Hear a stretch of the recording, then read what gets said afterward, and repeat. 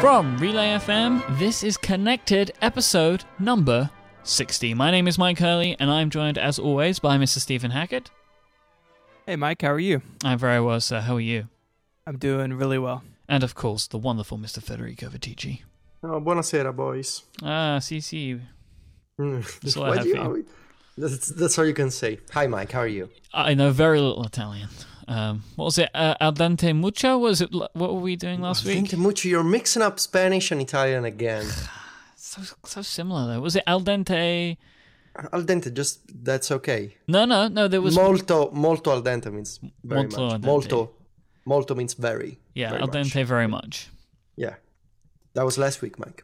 Talking about Italian and Spanish, Chris Wilson, and Chris is a man of many languages.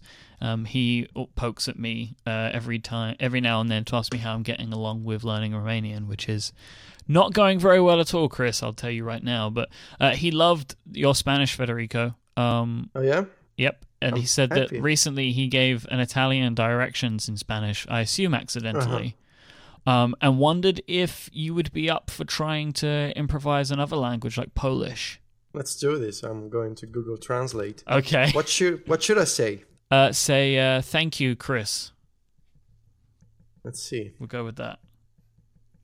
Thank you. Oh man, this is difficult. Yeah. There's signs on the letters. I'm not sure what they mean. Just go for it, man. Just say it how it looks. Dziękuję, Krisa. Perfect. You probably didn't need to translate Chris into another language. Oh, no, I work Chris. And apparently, the Chris's of the word are known as Krisas in Poland, you know? It's like a whole different thing. It's like a whole different name. Your name is Chris, well, you become Krisa in Poland. That's how they roll. You know how sometimes on the show, one of us will veto something the other two are doing? I veto any more Federico learns foreign languages on the air. Are you sure?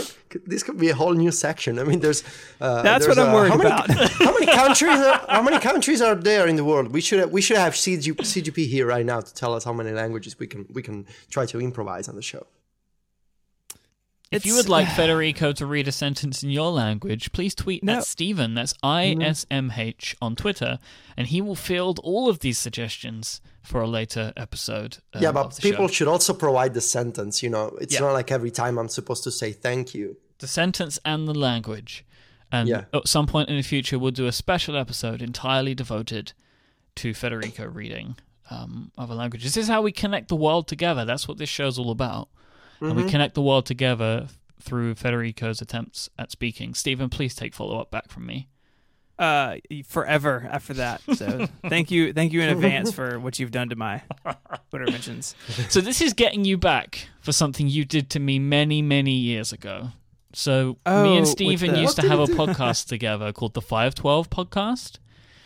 And I think I wasn't on an episode, like I was on holiday and somebody filled in for me. I think that was how it went. And what did you say? Something about you came up with this crazy recipe for how I like to eat hot dogs, and then told people that they should send me their own recipes for hot dogs. And for a week, all I got was just people telling me how they eat hot dogs. Yeah, it was pretty great. So this is in return. That's a long game you've been playing. Yeah, I've been waiting for the day. 4 Mike, years. You know what, Mike? Helvete. I don't know what's happening anymore. Do you remember the PewDiePie video cursing in Oh, Finnish? yeah. What was that? What's that in Swedish? I don't remember. What was Helvete? I don't know. I think it was just hell. We'll put a link in the show notes to this because so few people are going to know what we're talking about. Please, Stephen, just do something about this. You're fired from follow-up. We have some more on 3D Touch, and this is something that I meant to talk about last week, but we didn't. Devin on Twitter asks about the Settings app and why it doesn't have quick actions to things like Wi-Fi, Bluetooth, or hotspot. Now, the obvious answer is that Control Center exists, right? So if you slide Control Center up, you can do things like turn Wi-Fi off, turn Bluetooth on and off, etc., etc.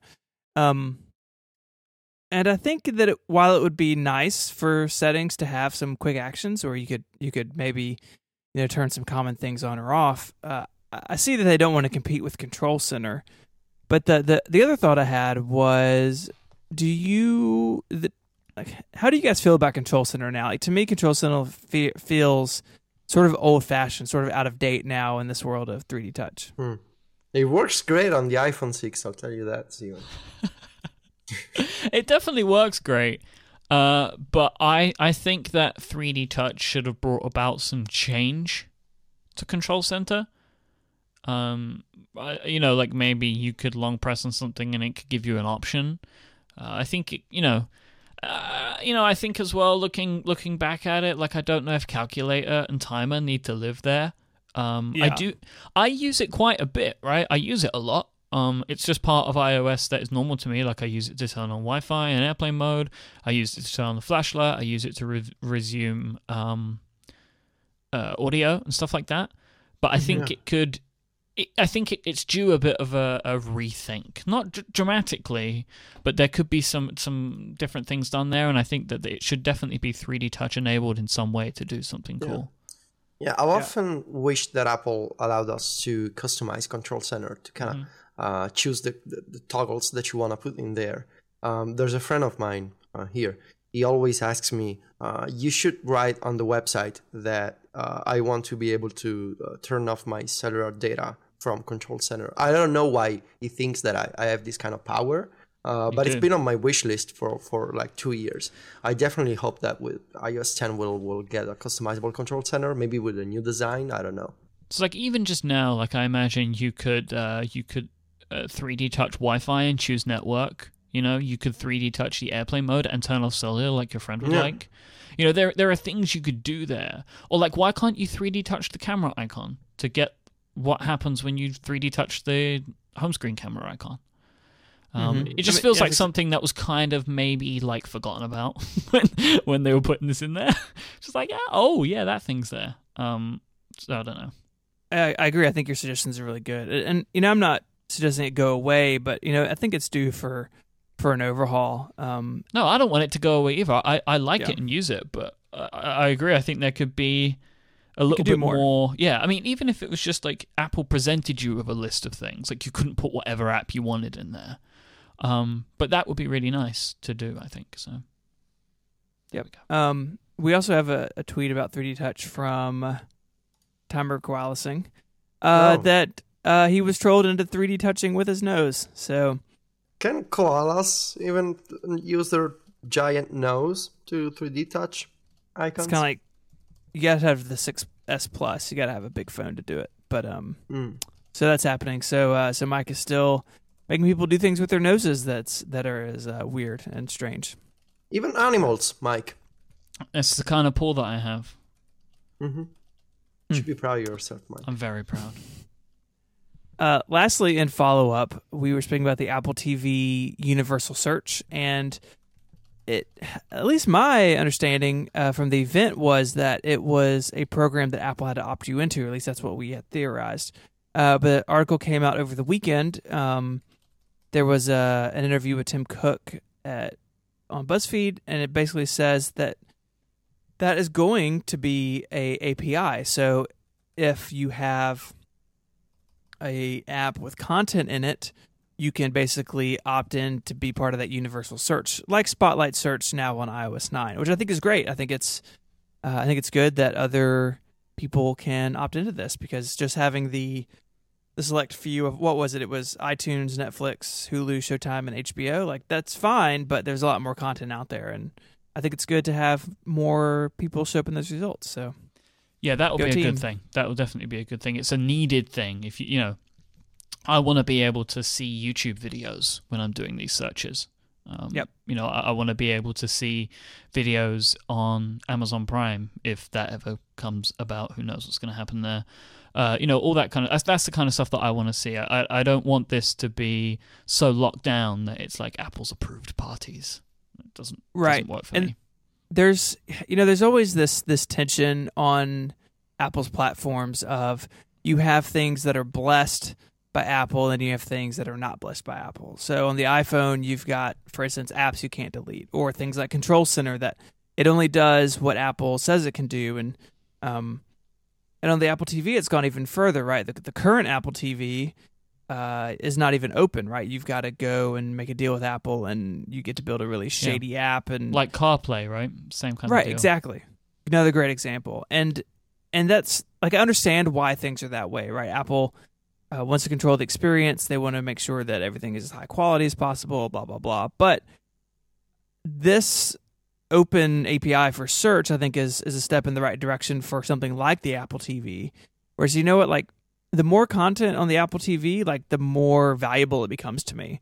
And the easier it is to get around it and to use it, the more likely I will be to keep using the device and upgrade it again, et cetera, et cetera. So it's a good move, and one that I'm happy about. I'm still planning on buying an Apple TV. The Roku 4 was announced or released or something this morning, and it looks really interesting, but I'm still going to hold the course and upgrade my Apple TV later this month. Yeah, the only way this works as a thing is that you've got to be able to put all of your stuff in it, like, and watch all of your stuff on it. Like, if you kind of want it to be the only box, right? Exactly. And this lets it do that in a more seamless way. So I think it's good. It's a good move. Cool. There were some new watch ads put out today. Short ads. I think they're about 20 seconds each. I think there's 6 of them in total. Is that right? Yep. What do you guys think of them?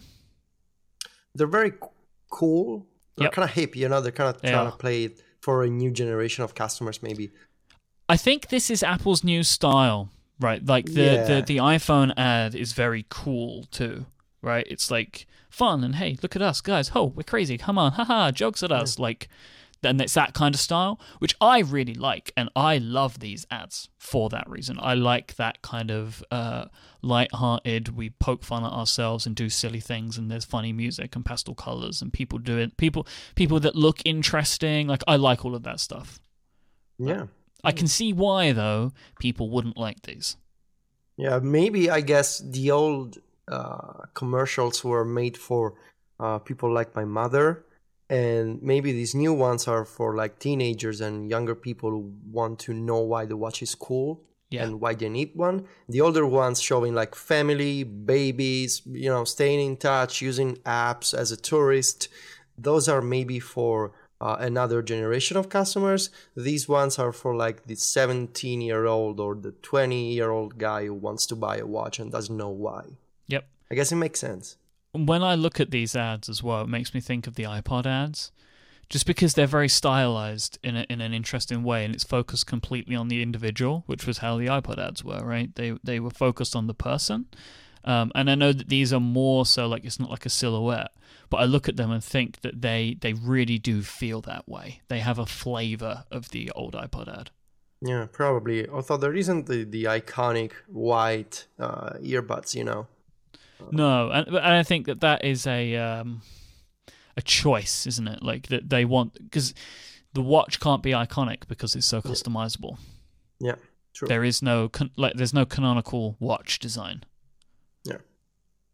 So I think they do a good job too, as the chat room points out, with the diversity in the ads. There's a bunch of different people from different parts of the world, men and women. I think it's nice. It's I agree with you guys. They're fun. They're just little stories, which I think is nice too. Like, they're real short, but you get, something about the Apple Watch out of each one. It's something different out of each one. So I think they're really effective.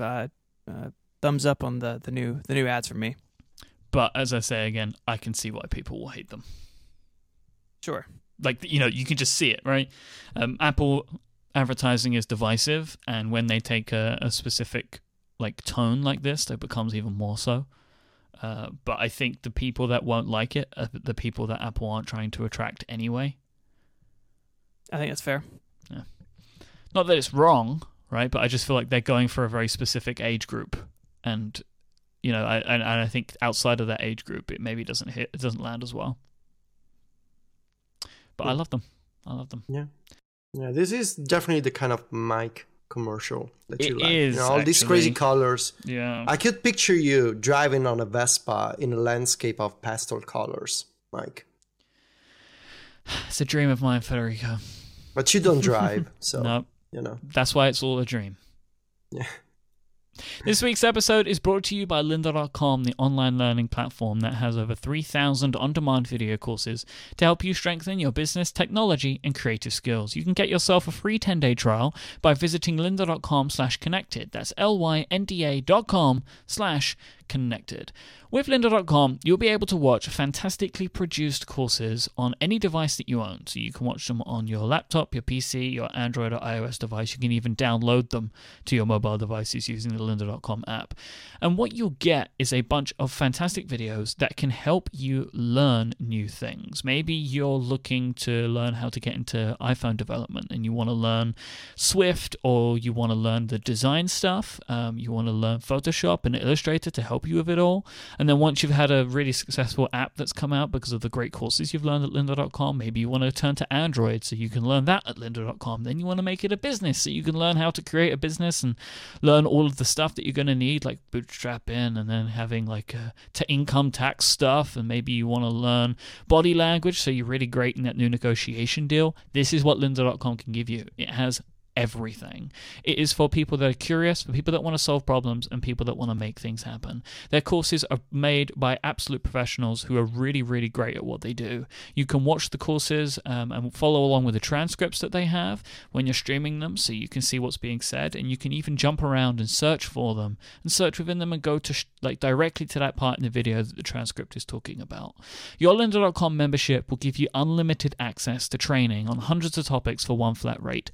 Whether you're looking to become an industry expert, you're passionate about a hobby, or you just want to learn something new, go ahead and visit lynda.com/connected. That's lynda.com/connected. Sign up for your free 10-day trial and help support this show. Thank you so much, lynda.com, for sponsoring this week's episode of Connected and Relay FM.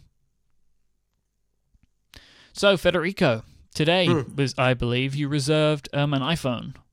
I woke up and my girlfriend brought me a piece of chocolate and an espresso. She's so... Just look at that. And I didn't even drink the espresso. I tapped the home button on my phone. I saw an email from a reader telling me that the iPhone reservations opened a few hours before in Italy. I was in a state of, wasn't basically half asleep. And I just went to the Apple website. I typed in my details. I reserved an iPhone, and then I proceeded with my breakfast. It was really fast, I couldn't pre-order a 6 Plus in my local Apple store. It was only the iPhone 6. I needed to pick a time, so of course I picked noon because it's brutal to wake up at 8 a.m. in the morning. Who does that? So I'm going there Friday at noon. I got my reservation. iPhone 6s, Space Gray, 64 gig. I'm going to use it for a few weeks. Then I will probably give this to Sylvia because she wants one. And then I will buy my own 6s Plus as soon as it's available at the Apple Store. You just want to get your hands on the 3D Touch as soon as possible, right? And it's Friday, isn't it, that they come out? It's Friday, so I got the whole weekend to set it up, install my apps. It really does take a whole weekend now. Yeah, basically, because I don't do the restore from backup. It's probably gonna take me less, because I won't have any issues with the backup like you guys. Well, you're gonna lose all your health data and stuff. You know that, right? I'm gonna use that, but I'm used to it because I back it up in different places. I sync it with LifeSum, so at least I get a subset of information saved somewhere else. Sure. But I gave up on the idea of a lifetime of health data because Apple doesn't let me do that, and I really want to start fresh. Why? Why I start fresh every year? Mm-hmm. Yeah. Because I think the phone, the OS experience is just better. It's cleaner. I get to decide again which apps I want to keep and which apps I can, avoid installing. And I found that I don't run into issues with corrupt backups and that kind of stuff. All my information and data is in iCloud and other like Dropbox. So I don't really need the backup, I just need to accept that I will lose my messages, which I don't care about because, it's just messages. All my photos are in iCloud. I'm just gonna lose my health data, but for me, having a daily experience that is faster, cleaner, no weird issues, is more important than having like 2 years of health data. I'm just not gonna enjoy my iPhone if I experience like slowdowns, random crashes, reboots, I just want to diminish my chances of having issues. And that's why I do the clean install every year. Actually, I do it every year for each new device and each new public version of iOS. So I do it twice a year, basically. Call me crazy, but that's what I like. I mean, I understand it's like a personal preference thing. Like, so, my personal preference is not to do that. I just don't like going through and checking everything, and it's just frustrating to me. I get that. Do you know what? Knowing you as I do, I totally understand why you do this. Because it just allows you to spring clean and rethink and, like, optimize, which I know is something that you really, really love to do. So it makes perfect sense. I tweeted this a few days ago. I actually like tweaking settings in my devices, in my apps. I like to just waste like 2 hours just playing around with settings, looking around, discovering stuff. And many times, this makes for interesting articles or like stuff that I can mention in the newsletter or teachy tips that I discover. Like it is part of my job to mess around with these things. So the clean install facilitates this kind of, workflow, I guess, to just play around, see what's new, see all the settings, all the options. I don't mind the process at all. Good. So I'm going there on Friday.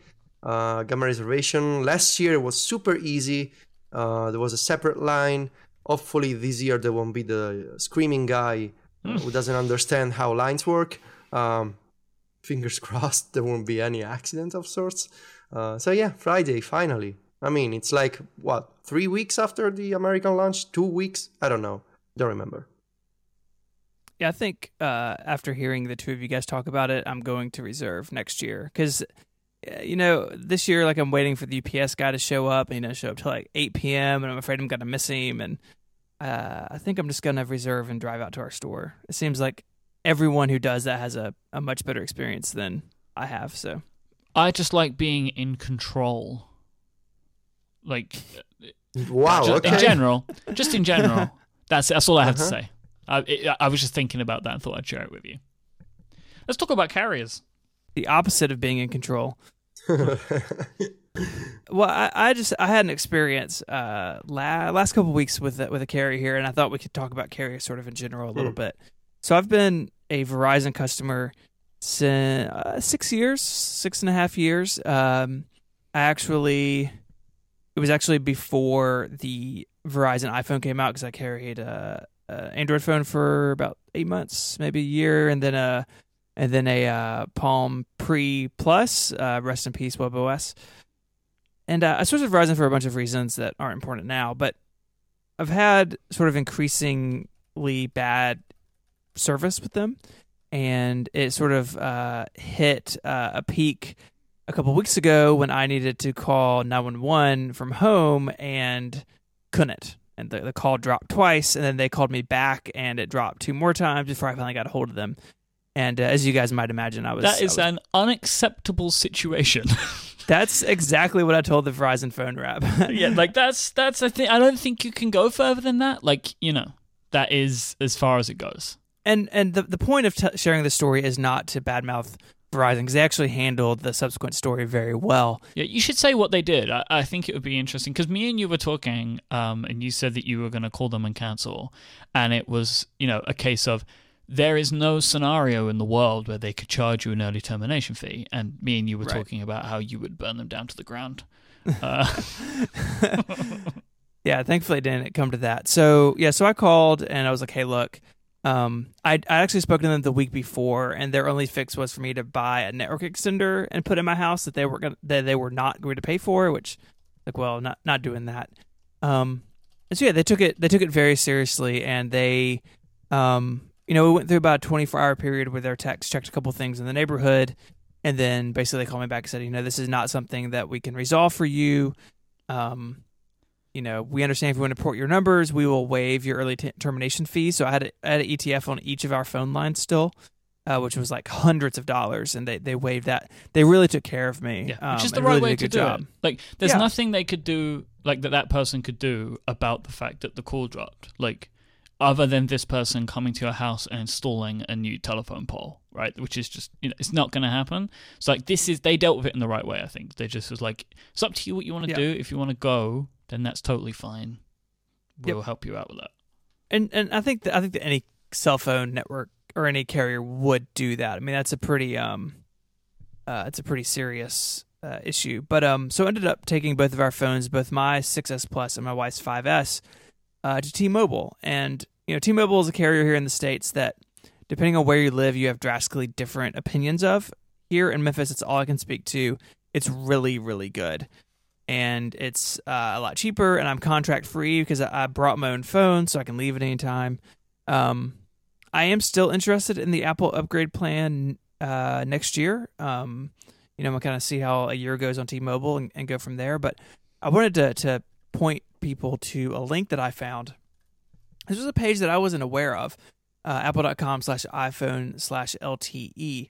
And as you may know, if you look at the bottom of your phone on the back, or if you go into settings, iPhones have a model number, and they differ from year to year, and they depending on what year, a phone may work on all the U.S. carriers or only a couple of them. These LTE bands are changing all the time, and they're adding new ones. Same thing overseas, right? It's an ever shifting landscape. So this page will be in the show notes. Yeah, I've spent a lot of time looking at this page when I've considered buying phones in the US before. Mm-hmm. So it's if you're looking to change at some point, I think it's a good thing to have bookmarked. But Mike, you and I were talking about this, and you were saying that you are contemplating a change as well. And I was curious to compare. I'm doing this right in the middle of this transition here in the States of 2-year contracts to you pay the phone off, and you're sort of it's not really a different thing, but it is sort of a different thing.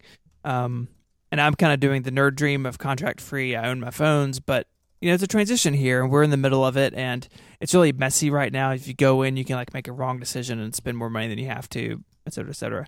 I was kind of curious how y'all's experience with carriers were, and then Mike, maybe talk a little bit about what you were thinking about doing.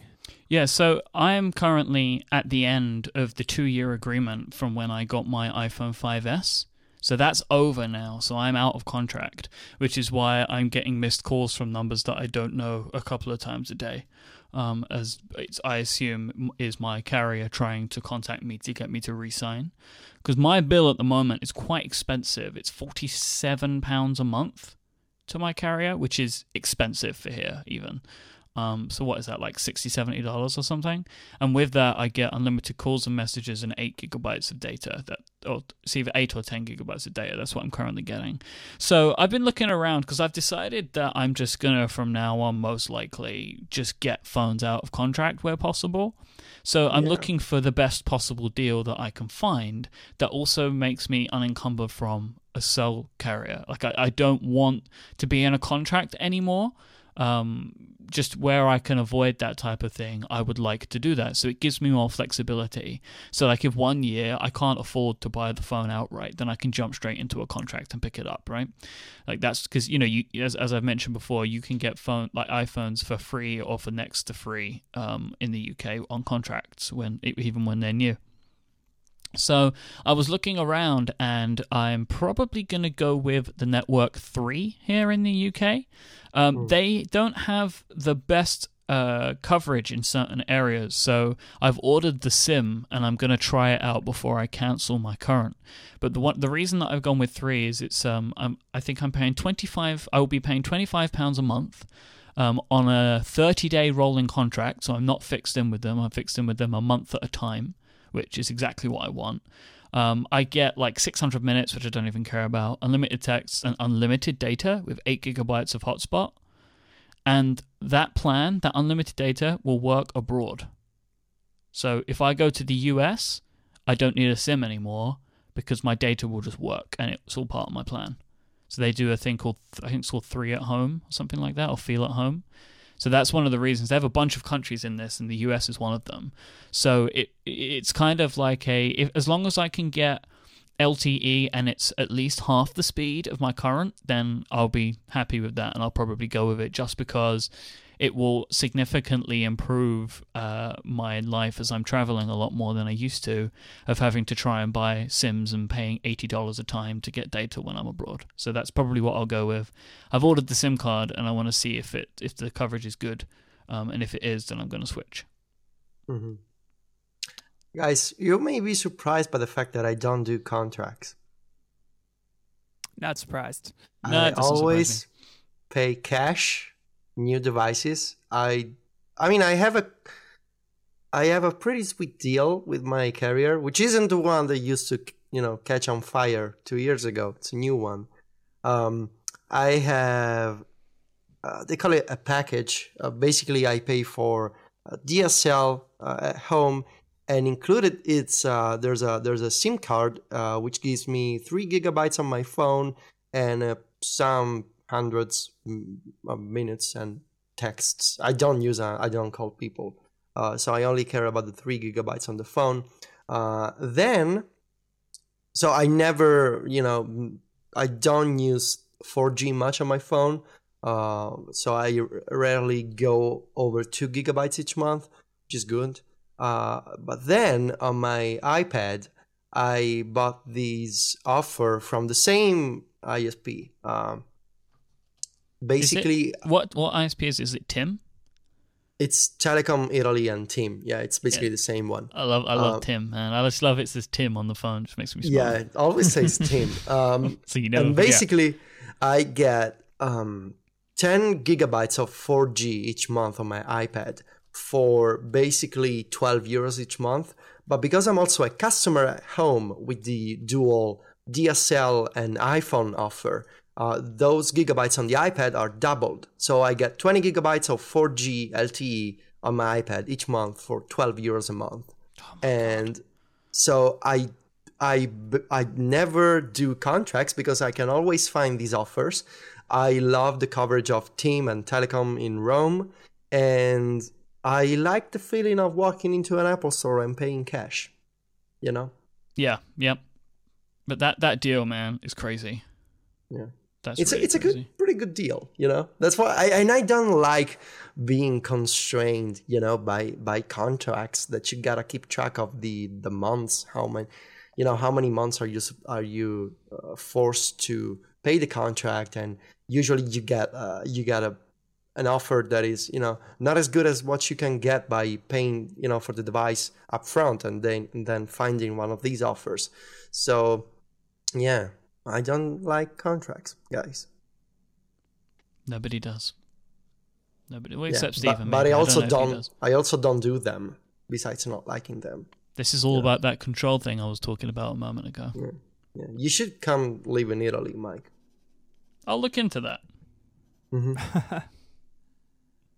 Yeah, it's nice to have options. For so long, the iPhone was just on so few carriers. I mean, famously AT&T only here for a long time. But as they've, I think LTE's been a technology that has allowed them to spread out, and it lets the carriers compete on crazy deals like what you're doing, Federico. So it's nice to be able to pick these things up and move them around as you see fit over time. You're not locked into something for a decade. I remember in the UK it started out on one carrier as well. I think the first two maybe were just on O2 at the time, which was good because it was the carrier that I was already on. But yeah, It was also locked here. I remember that. And they always launched the phones at 6:02 in the evening because branding. All right, let's take a second break, and we've still got a bunch of stuff we want to talk about today. This episode is also brought to you by Arc. We all know that offsite backups are a critical part of a well-rounded backup strategy. Stephen has told us this many times. But if you want to have as much control over this process as possible, you need to check out Arc at arcbackup.com/connected. That's ARQBACKUP.com/connected. Arc backs up all of your files on your Mac or PC, including all of the metadata attached to them. Everything is encrypted with a password that only you know before it ever leaves your computer, meaning your files are safe and secure in transit and on the remote servers. Arc stores your backed up data in your own cloud storage account, so you keep control of all of the data. You can leverage the extra space in your Google Drive, Dropbox, or OneDrive accounts for your encrypted backups, or backup directly to your AWS or Google Cloud Storage account as well. These backups are versioned, so you can go back in time and grab a file that's changed or has been deleted with ease. Stephen, I know that you are a very happy Arc customer. Yeah, absolutely. And for the reasons you just talked about, that I can encrypt all the data on my machine, that only I have the keys, and that I can put it anywhere. So I use Amazon Cloud Drive, which is relatively new from Amazon. And what's nice about Arc is that they are always working on these new cloud systems, that storage systems that come out to support them. So Amazon Cloud Drive was available, and very quickly Arc was supporting it. So it's nice to have, again, like we're just talking about with the iPhone, it's nice to have options and nice to have controls in Nerd, and Arc really gives you both. For sure. It's really cool. I like the idea of being able to just use some of the storage space that is usually just empty, that you're paying for or that you've got as part of an account. So it's really cool for that. Arc is super easy to use, but if you do have any questions, you can feel free to email the fine folks at Arc, and they have information on their website. They are really, really fanatical. They love support. That is something that they care about very deeply, and they really want to make sure that they're helping you make sure that all of your data is safe and sound. Visit arcbackup.com/connected. Remember, that's arqbackup.com to try it free and to learn more. Thank you so much to Arc for their support of this show. Right, so Jack Dorsey is back at Twitter. Jack is back. Jack is back in the biggest surprise of the year. Nobody expected this to happen. But I'm pretty positive on the whole thing, but I think it's good to have him back. I like the Steve Jobs parallel story quite a lot, just because it's romantic in its own little way. But I'm interested to see what you guys feel. Now, Federico, you, I think of all of us, have been the most likely to praise Twitter as a company and the decisions that they make and the product itself. So I'm interested in what you think about Jack Dorsey's return. I think it's a good move, Clearly, many people say he's a changed man from the last time. He's been able to mature, to know how to grow a company, how to manage people, how to delegate, which is an essential, trait for someone who needs to lead two companies, both Twitter and Square. The last 3 months, Twitter has seemed to be faster in terms of releasing updates, even if when they're not great updates, like the iPad app, it's mostly still a joke, but at least they're moving quickly. And now that he's, returned as CEO, they're also moving with this new Moments feature that they launched today. It's been in the works for the past few months. I think Jack knows Twitter. Obviously, there's some kind of romanticism, as you say, not just about Steve Jobs, but as a co-founder, as a founder returning to a company many years later. I feel like it's the right move at the right time. Most importantly, he's someone who knows Twitter, who uses Twitter. He's always, every day, tweeting about, all kinds of stuff, not just company announcements. It doesn't matter what he's tweeting about, he's actually doing it, right? Yeah, he's on Twitter. He knows the product. I think he has a great presence in terms of public image, and my only doubt is whether he will be able to, do Twitter in the morning and Square in the afternoon, because that seems to be the plan according to a Recode story. But I'm positive. I think it's the right move. My feeling about that is he will be able to just... I expect that he will not be working on the day-to-day aspects at either companies and will be providing like an overview or, just like guidance as to, and maybe like, is the last person to make a decision about an important thing, like that kind of role. I see if he can do that, then that makes way more sense to me. And seems like a very possible thing to do. But we'll see. Stephen, what do you think about all of this? No, I'm excited. From everything that has been reported, he, to Federico's point, has evolved and matured, and Square is a really interesting company that is doing really, I think at least really interesting things, and that, I do think there might be a time and attention issue between the two companies, but I think that you can look at Square and see what Jack is capable of as a CEO. That they're going to IPO pretty soon. This seems to be the story, and the technology is great. It's easy to use. They have a lot of. I mean, for a payment system platform, they have fans like that. That is crazy. Payments platforms are the most exciting. Yeah, not the most exciting thing in the world, but Square has done a good job at everything from branding to the technology to adoption. And I think if Jack can wade through the muck that seems to be at Twitter right now, there seems to be a lot of just confusion and unclear direction. And I think if he can get through that and he can share his vision for what the product should be, then I think that'll be good. I don't think it's going to be easy. I don't think that this is going to be a slam dunk. Thinking about when Steve Jobs came back, Jobs canceled almost all of their products and then came out with a very simple idea of the grid of 4. You're going to have professional and consumer, desktop and notebook. They just made 4 Macs for a really long time. It wasn't until the Cube where they added a 5th machine. And Twitter's not Apple, right? You can't really compare them directly, but the idea that Jobs came in and sort of cleared the table and like, look, what are we good at? What can we do? How can we simplify? Those are all questions that Jack should be asking Twitter, because 90s Apple and Twitter of today are similar in some ways.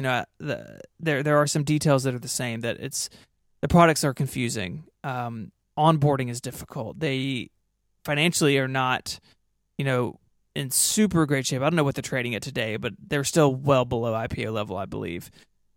So can he do it? I think he can, but I do think this is going to be a long road. This is not going to be a 3-month turnaround for Twitter. And but yeah, I'm excited about it. I have faith that he can do it, and I hope that he can, because I love Twitter like you guys do, right? Like, I can't even imagine the internet or like my life without Twitter at this point. Like it is so critical to everything that I do professionally and a lot of things I do personally.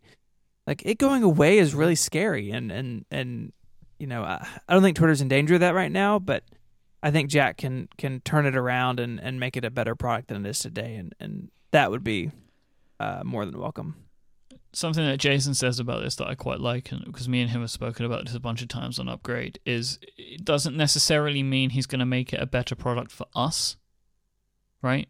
But I'm pretty much okay with that. Like, Twitter could be harder in the future to use for people that are using third-party apps, but more importantly, I don't want it to go away. Right? That I care about that more than the app that I use, because worst case scenario, I can live with a Twitter app if it means that Twitter sticks around. Sure. I found it interesting that he said he wants to make Twitter more useful for existing users and easier for new ones. I don't know if I'm reading too much into that. What does it mean that they want to make it more useful? Because when I see useful and existing users or power users, that usually means, more advanced features, the nerds, the API. It'll be interesting because I remember there was another, maybe on Recode, another story a few weeks ago about Jack wanting to keep the API and actually bring new features to Twitter, third-party Twitter clients.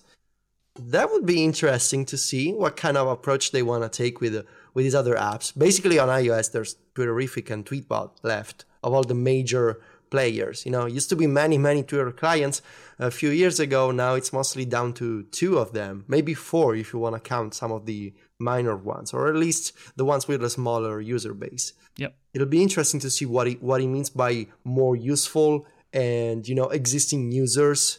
Do you mean existing in the way that they already know Twitter, or that maybe they exist in other apps? That's my question.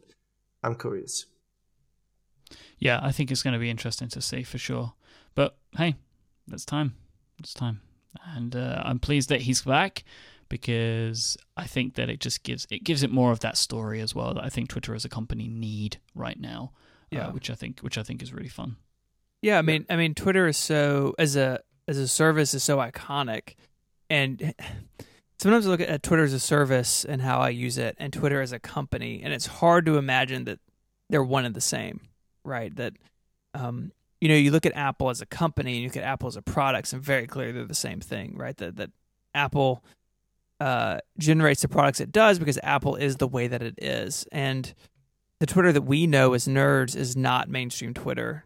And there's that stress there, right, between users like us and the company, and then the service at large, and I can't imagine that being super high up on the to-do list for Jack of taking care of users like us. But I do think that there is room for alignment between the Twitter, the company, and Twitter, the service, and that's maybe a little disjointed right now. Definitely. All right, should we do some? We've been collecting some connected Q&A over the last day or so. So, how do you want to do this round robin style? Yes. Okay, round robin style.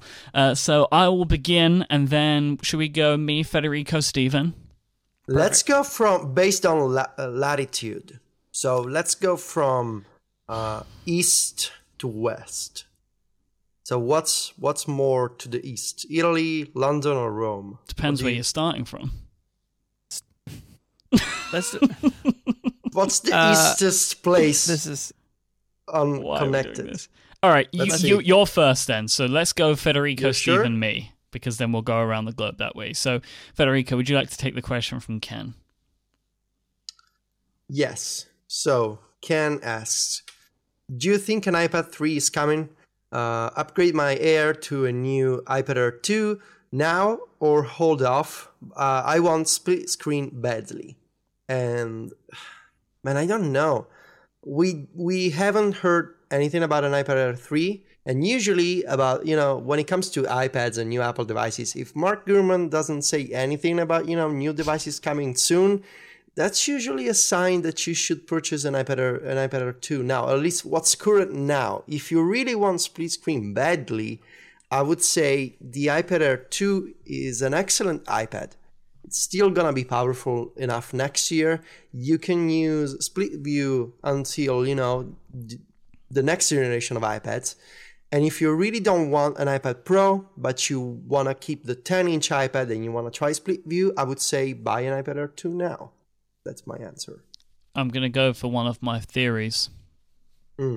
So I think now that all iPads will begin to go on a every 2-year cycle, with the exception of the iPad Pro for the first and second version. So I believe that the iPad Pro will get a version this year and a version next year, and then it will join the Mini and the Air for every 2 years.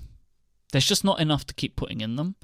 And they don't sell as well as the iPhones, so they may as well pack a bunch of power into them like they've just done to the Mini, and then just, do it every 2 years. That's my feeling on it. I don't think they need to be doing iPads every year if the sales currently are not saying that makes any sense. No, I agree. We talked about that a couple of weeks ago, right, that they could be going to a more computer-like release cycle. And I think that's fine. I mean, I've got the Air 2, and all three of us do, and it's such a good machine. Like, if you're on an older iPad, there's no reason not to upgrade, in my mind, to an Air 2 at this point. It really is a good device, and I think iPads age really well. I mean, you can look at the long tail of sales that much people are running around with iPad 2s and 3s still, and they're fine on iOS 9, more or less. And so I think it's totally cool that Apple goes to a slower cycle where 1 year the Mini gets updated, 1 year the Air gets updated, no stress for me on that sort of thing. So I think Ken, if you want to upgrade for split screen and stuff, that the Air 2 is a good choice for you. I agree. So I'm next. You have the only name that is impossible to pronounce. Go on, Steven. Gaiac. It was their username. It wasn't. They didn't have a name on their Twitter profile. So. Sounds like kayak. I was gonna go with Jack. Jack. It's GIACK for the listeners Giac. out there that can't see our document. Giac. That's how you say Jack if you're from Mississippi. Giac. Yeah. Mississippi Burn. I promise you, at least one listener did not hear any difference between the way I mockingly said it and the way I actually said it. So let's leave that there. Does iOS 9 search not support looking up definitions in the dictionary? Know of any app that lets you do that? Federico, do you want to answer this one? You're the iOS 9 expert. I don't think it supports looking up dictionary entries. Yeah, I was never able to do that with Spotlight on iOS 9. There's a bunch of apps, dictionary apps on the App Store. There's Terminology. It's an excellent dictionary app. I don't know if it integrates with Spotlight, but I don't think it does, because it means that you should be able to look up any word, any definition in the iOS 9 search page. I don't think it's possible to do that, so I would recommend installing one of these dictionary apps and using the search feature inside the app. It would make sense to be able to have a system-wide dictionary in the Spotlight page, but the problem, I guess, is that for every word, there should be a dictionary entry, and maybe Apple doesn't want to do that. Maybe they will do it eventually as the search page gets more stable or faster. I don't know. You cannot do this right now. I mean, you can I think you should definitely get Terminology, but another real quick way to do it would be to open an app like Notes or Messages, type a word, double tap, and click the define button. Yeah, but he wants to be able to just to search it easy. There isn't an easy way to define a word, but it is possible to define a word in iOS. Or it could be like on the Mac with Alfred. I have a shortcut for the definitions, which is def. So I type DEF. I don't know what's a word that I like. I don't know, coffee. So I type DEF coffee, and it gives me a preview snippet in the Alfred little box with the definition. So I don't even have to open the dictionary app or to open an app and then click define. That would be cool on iOS to have a shortcut for definitions and then append the word that you want to define and see a preview with the snippet in the search page. But no. There's one other thing we could try and do that I didn't think of until just now. What's that? Define connected. Wait, hang on. Define connected. Connect means bring together or into contact so that a real or notional link is established. There you go. So Siri will do it. Siri can do it. I mean, I think if something like Terminology supports Spotlight, then I wonder if that was something that Apple left out just to hoping that third-party app would solve. Because on OS 10 you can, on my MacBook Pro you can force touch a word or you can triple tap. There's a bunch of different things. Because there's a system dictionary on OS 10 and it defines it in a little popover. But it's a good question. I hadn't really thought about it, but it's a good one. So the next question will come from me then, and that is from Matthew. And Matthew has asked if yesterday, as we were recording, which is the 6th of October 2015, it has been 4 years since Steve Jobs passed away. How do you think that Apple has changed for the better or for the worse? Stephen, I can see you have many thoughts. Why don't you begin? I do. So I think that the idea that Apple is Steve Jobs' best product and maybe most important product is true. I think that he, especially in later years, through things like Apple University and grooming his leadership team, most of which are still in place, I think he was setting up Apple to stay the course in not necessarily in the way that Jobs made decisions or the way that he thought, but that systematically that from an organizational standpoint, Apple would be okay. That said, I do think the company is different. I think you can look at things like the way the iPad line is, right? That there's a lot of old ones in there now to hit a price point. That I'm not sure would have happened under Jobs. I think that if anything, Apple has deviated course a little bit into more logistic type thinking, 16 gig phones, right? And that Jobs was better at making decisions by feel and by thinking about the sort of the real world, maybe a little bit more than Cook and present leadership does. That's not. I'm not saying that that's good or bad. I think it's bad in some cases, but I think it's different. I think that if you have a scale of what feels right or wrong, and then kind of what makes sense on paper, I think maybe they tilt towards what's better on paper a little bit. And of course, there are examples of that in Steve Jobs' time as well. The chat room just pointed out that 2 little RAM and devices and a Macs happened under Steve Jobs. So, I mean, there's that. That's always been going on. Apple's always kind of been on the cheap side sometimes, but I feel like it's a little more so now. I don't think it's out of hand yet, but I do hope that they course correct at some point to make sure they don't fall too far down that hole. So, I mean, I said this before, and I still feel the same, that I believe that as a company, Apple is better under Tim. Like, as an organization and what an organization's effect can be on the world. Because Tim is way more, he seems way more altruistic, at least on the outside, and with what the company is able to do. And it seems like he is more focused on making an effect on the world from what he as a person can do. Than maybe Steve was. Steve seemed to funnel all of that into the products that he created and change the world that way, where Tim is, he makes political stands in some ways, and he made, when he came out as being gay and he wrote that great post about it, like those sort of things, I think that they are really important from the most powerful man and one of the most powerful companies in the world. So I think that Apple as a company is doing a lot of stuff differently that I really, really like. But of course, who doesn't miss Steve?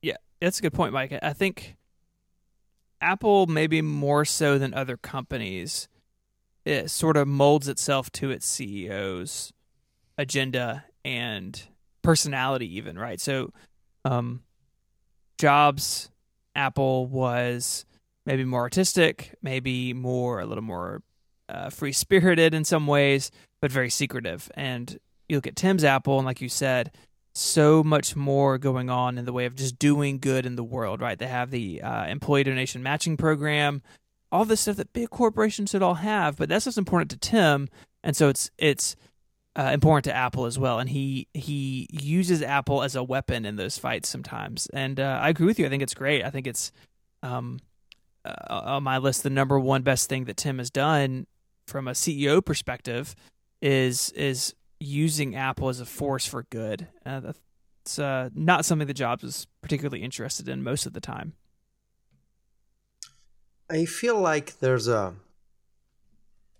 certain empathy about Tim Cook's Apple that I couldn't feel under Steve Jobs. Like when Steve was around, and I don't just miss Steve. I am sad because I know that I will never get to meet Steve, even from a distance. I miss the fact that he's gone as a person, not just as a CEO.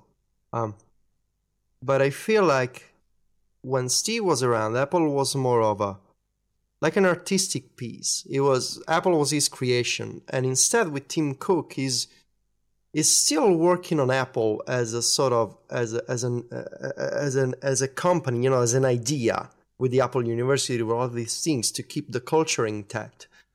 But he's also using Apple to make good in the world, and that makes me feel closer to Apple today. When you look at his letter when he came out as gay, and also all the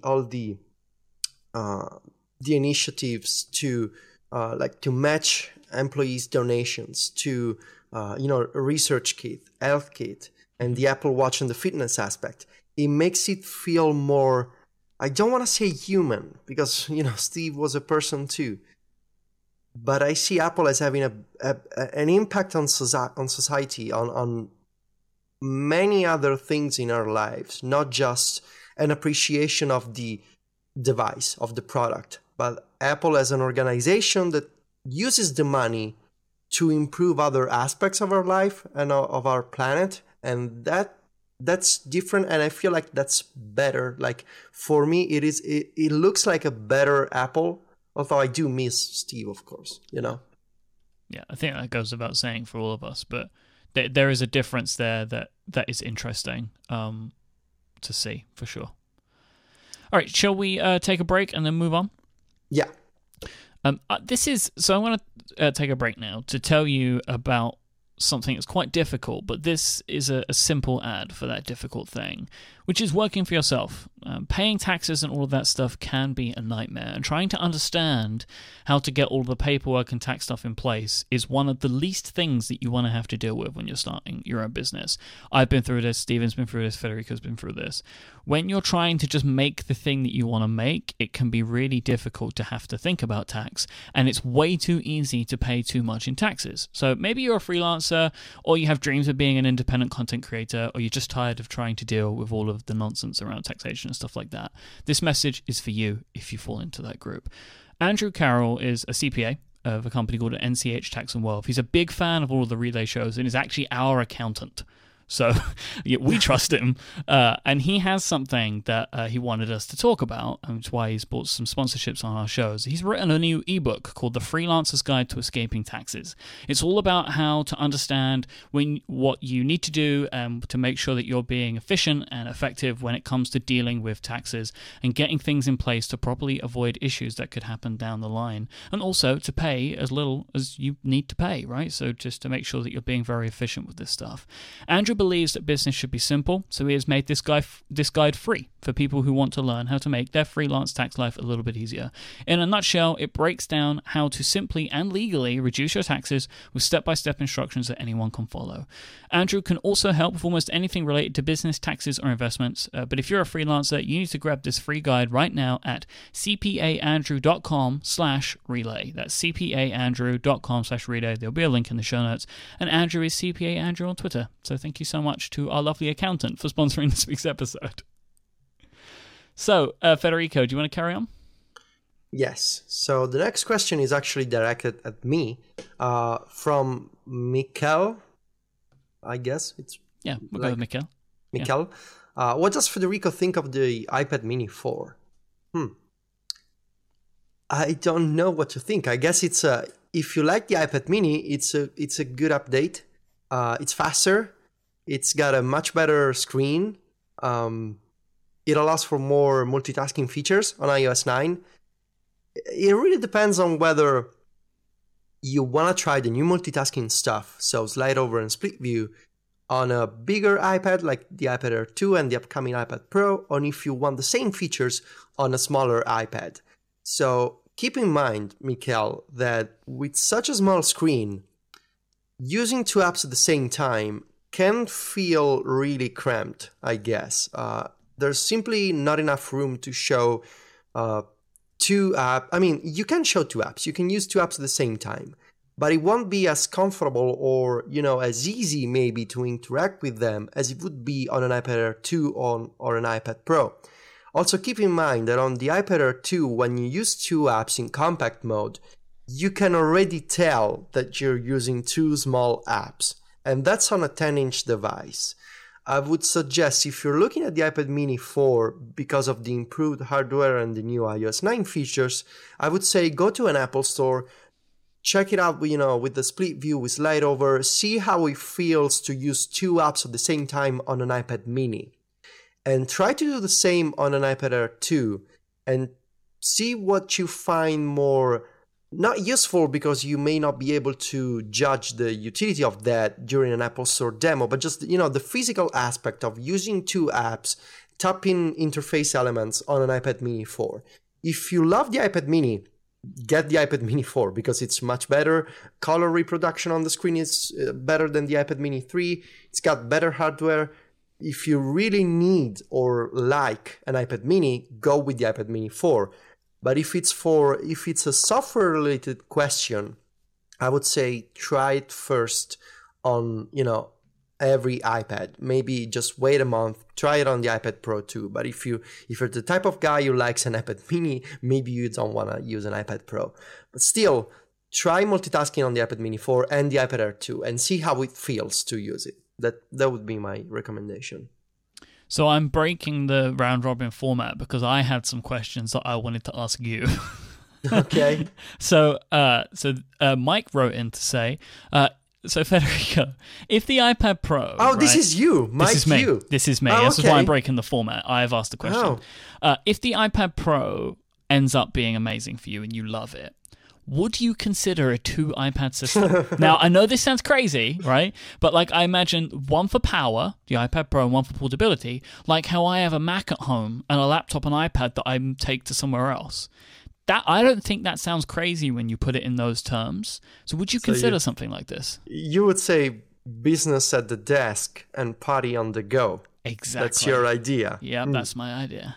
And Mike, no, I wouldn't do that because I know that I said that I use the iPad, when I walk around the house, when I'm in my car, when I'm waiting somewhere for, longer than an hour.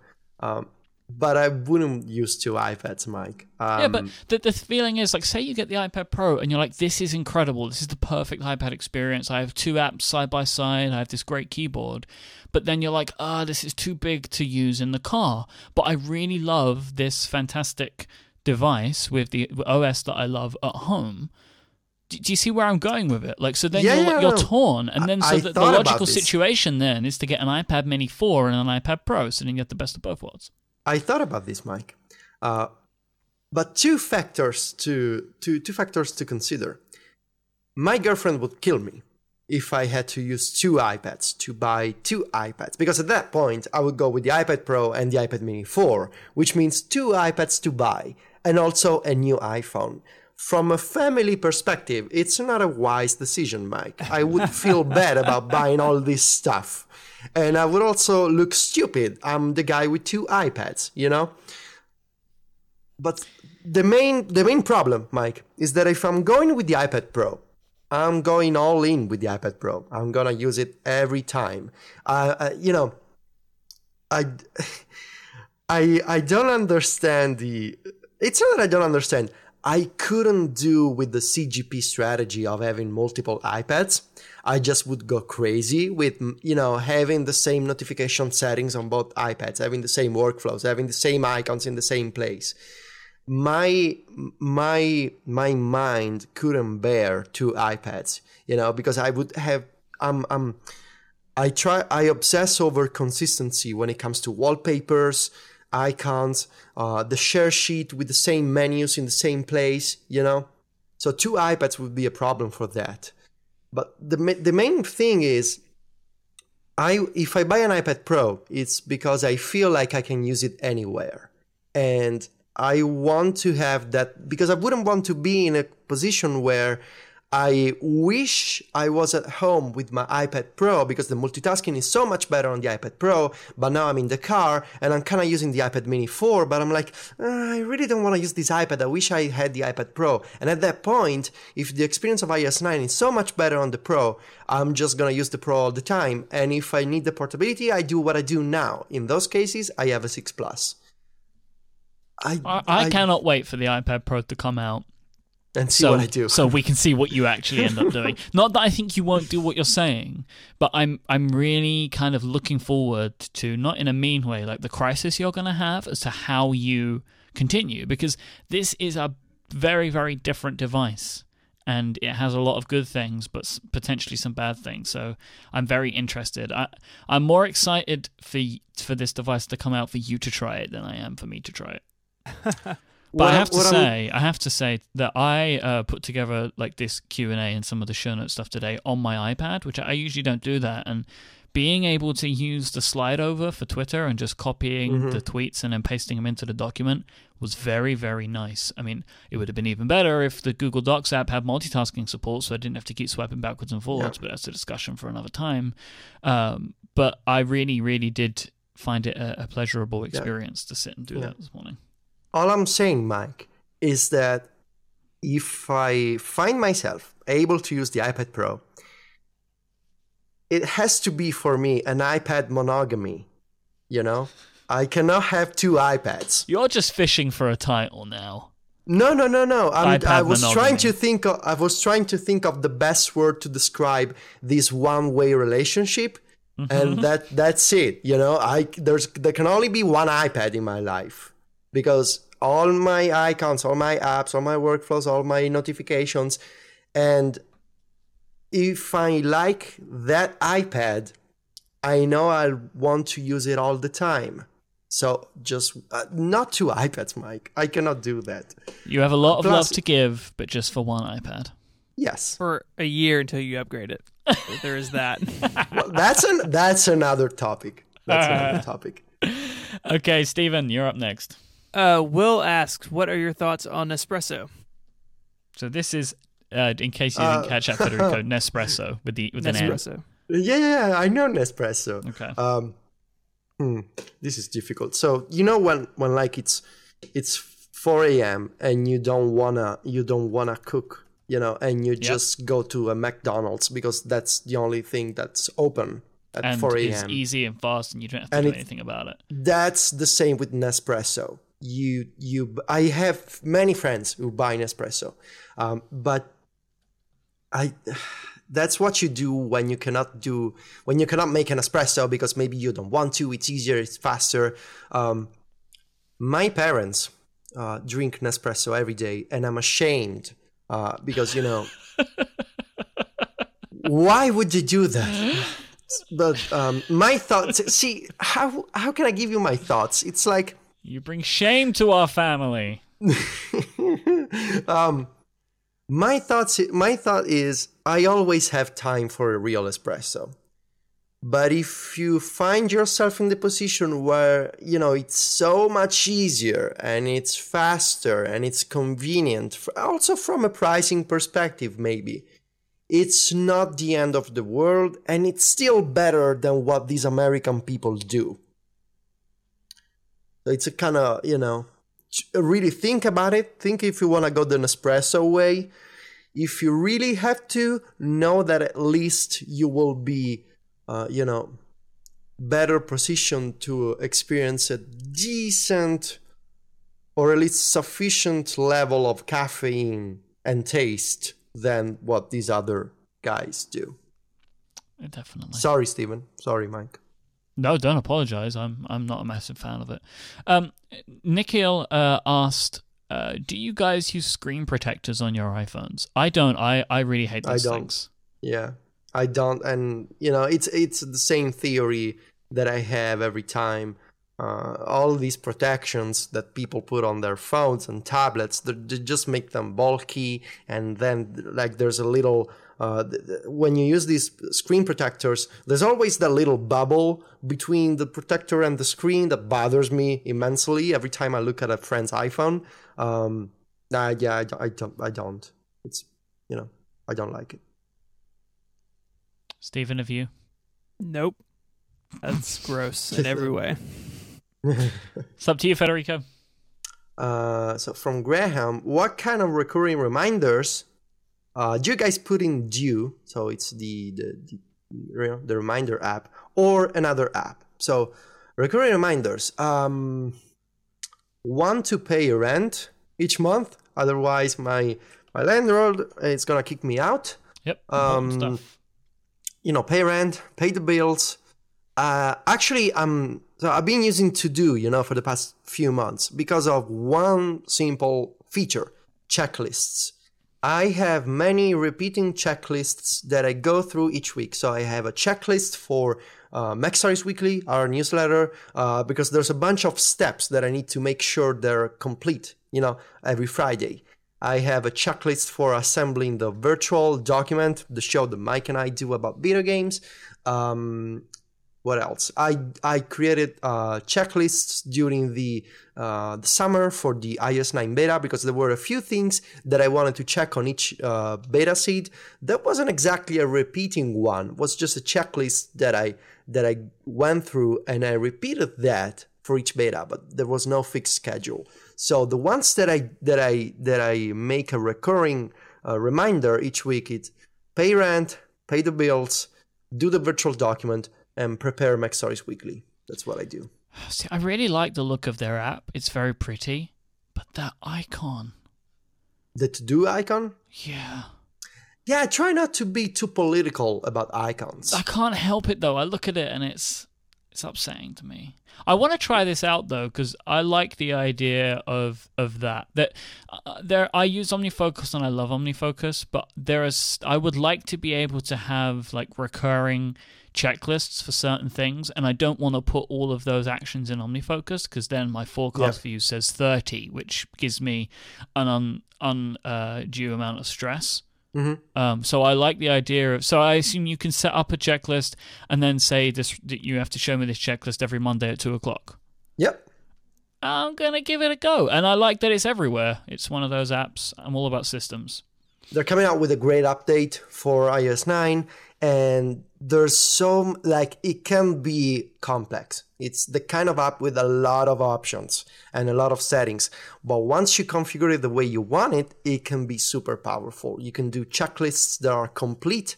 When they're done, you can make them recurring checklists and say, I want to repeat this upon completion. So it starts anew, basically. It's so much easier to save links in this app from the extension when you use Safari or other apps. And the next update, it's going to have some more shortcuts that I suggested. So I'm really excited about to do. But it can be, it can be a little too much for some people. Still, if you want the checklist, Mike, it's your best option on iOS, I think. All right. I'll take a look at it. But, I mean, the sort of stuff, I don't really put a lot of recurring reminders in Due. I have one in there just to remind me to turn Audio Hijack on when me and Gray record Cortex, because we don't record live, we don't have another backup, so I want to make sure we have a backup. And then I put things in there kind of on a daily basis, like take out the trash, that kind of stuff. Just like these little reminders that I want to set for myself, or time to have lunch because you have to have lunch now because you have a call at 2:00, that kind of thing. Mm-hmm. It may be controversial, but I don't use a separate app for little reminders like that. All that goes into OmniFocus. So I have a project called Home, and that's where things like every Sunday evening take the bin down to the street so the guys come on Monday morning and pick it up. And that's sort of just repetitive stuff. But so much of my work at Relay is repetitive, so I have 2 days a week where I that's fine. So like Tuesday and Friday are bank days. So Tuesday and Friday I have repeating tasks of like I need to do these 4 things or however many it is to complete bank day, and it's go by the post office, et cetera, et cetera. And so for me, any system that does not offer like good repeating tasks is just not useful to me. And all that's in OmniFocus for me. So it's all kind of mixed in together. So I know some people freak out when they hear that little to-dos and your projects should be different. But for me, it's all just kind of in one place, and that works well for me. So, but yeah, I live by recurring tasks most of the time. See, I use the OmniFocus forecast view as an indicator of how busy my day is going to be. So seeing like 25 on there would make me feel like I will be working for 35 hours today. Yeah. Like I can't, it just doesn't, I like to see like under 10. Right? You're not working 35 hours a day? Not yet. I'm working on it. I'm up to 26. Yeah, me too. Zach asks, what have you guys used split view on El Capitan for the most? I like having 2 Safari windows open side by side, is what Zach says. What about you, Mike? At the moment, I've been using it for a presentation that I'm working on for release notes the most. So I've had Keynote and Notes next to each other. I haven't really used split view too much outside of that. I've done it with like Chrome tabs. So like if I'm looking at one spreadsheet and I need another spreadsheet, then I might set up 2 Chrome windows and put them next to each other, that kind of stuff. So it's been pretty cool for that. Yeah, that's... Pass. Yeah, okay. That's a good point. I haven't been doing it a lot, but my very similar uses as you. So the other day I needed to reconcile a couple spreadsheets and had them side by side. I tried using it for some research I was doing for an article where I had Chrome and then I had Notes, and that's nice. I mean, there's still a little weirdness if you go to open a new window, it doesn't quite know where to go, and there's some rough edges with the way it's implemented, but all in all, like I didn't think I'd use it at all. So using it a handful of times is a win for the new split view. But I'm using it, the smallest Mac display I use now is my 15-inch MacBook Pro. Usually it's hooked up to a 27-inch display on my desk. So it's nice big, but I think if I had a smaller machine, like if I was using my wife's MacBook more, I could see it being a bigger boon on something like that, like full screen was. But yeah, it's helpful under certain circumstances for me, but definitely not something I'm using all day every day. I wish I could do split screen with like Safari tabs or Chrome tabs on iOS. Yeah, have two instances of the browser open. Mm-hmm. Yeah, you can sort of fake this. I'm gonna give you a teacher tip, Mike. Good. If you really need to see two web pages at the same time, you could do this. Install Copy Feed from the App Store. It's a clipboard manager. What this lets you do is you can copy a link to a web page, put it into Copy Feed. Then you can tap and hold the link, and it gives you an option to open, which brings up Safari View Controller. Then you can open Safari, split the screen, and you have Safari View Controller and Safari next to each other in split view. That's quite beautiful. Yeah. Yeah, that's a great teachy tip. You're welcome, Mike. Good work. I like that a lot. All right, final question. This is directed to you, Federico. What is the perfect pasta to sauce ratio? Asks Brian. I wouldn't say perfect. I'll tell you what I do, Brian. I'm sorry. You cannot perfect art and love, huh? As Noel Gallagher used to say, true perfection has to be imperfect. So I'll tell you what I do, and I apologize to American listeners who may not be used to these units. What I do is, each 100 grams of pasta, 100 milliliters of sauce. And let me specify here. It depends on the sauce, right? I buy one of those, I don't know how you call it in America.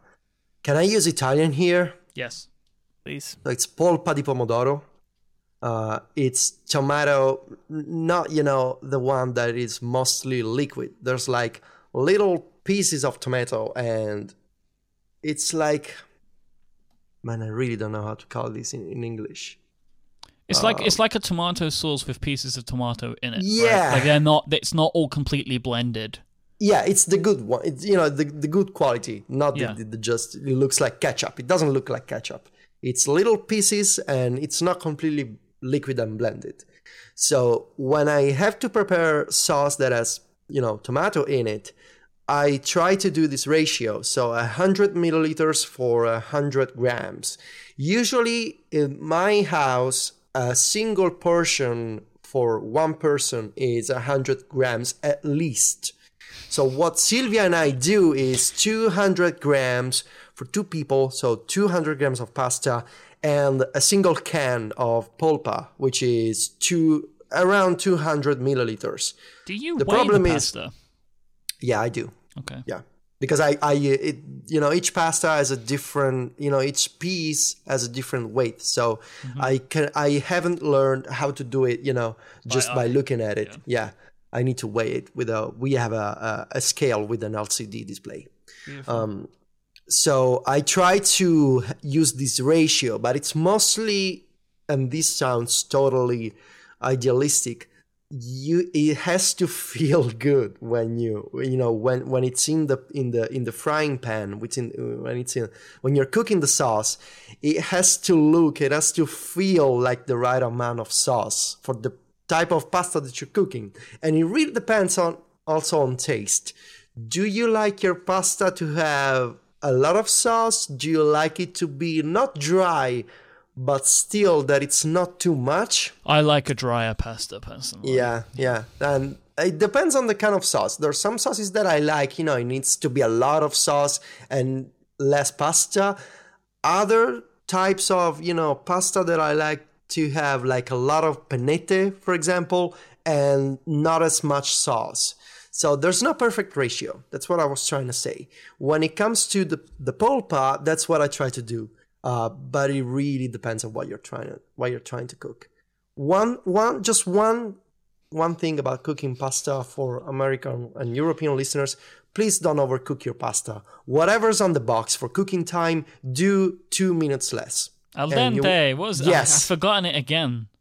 Yes. How Molto al is it? dente. Molto al dente. There we So go. if it says Thank 10 you very minutes, much. try to do 8. And then, this is another common mistake. Don't just take the pasta and just drip the sauce on it while on the plate. Take the pasta, put it in the same pan of the sauce, and give it another minute to mix it all together. To mix the pasta with the sauce. Then put it in the plate. So you will enjoy some really mixed, pasta and sauce really together, al dente. So it's not, it's not soft. Nobody likes soft pasta. You're supposed to eat pasta, not a marshmallow. And that's what I do. Stephen, as the gluten-free member of the group, what is your opinion on this? I miss raw pasta. Oh, no. And on that note, I want to take a moment to thank everybody for listening this week. Thanks to Linda, Ark, and Andrew at NCH for sponsoring this week's episode. Thank you all for listening. As I said, if you want to catch us online, there's a few places you can do that. You can go to macstories.net for Federico's writing. You can go to 512pixels.net for Stevens, and you can follow us all on Twitter. I am at imyke, IMYKE. Federico is at Viticci, VITICCI. Stephen is at ISMH, and the show is at _connected_FM. And we'll be back next time. Until then, say goodbye, guys. Arrivederci. Adios.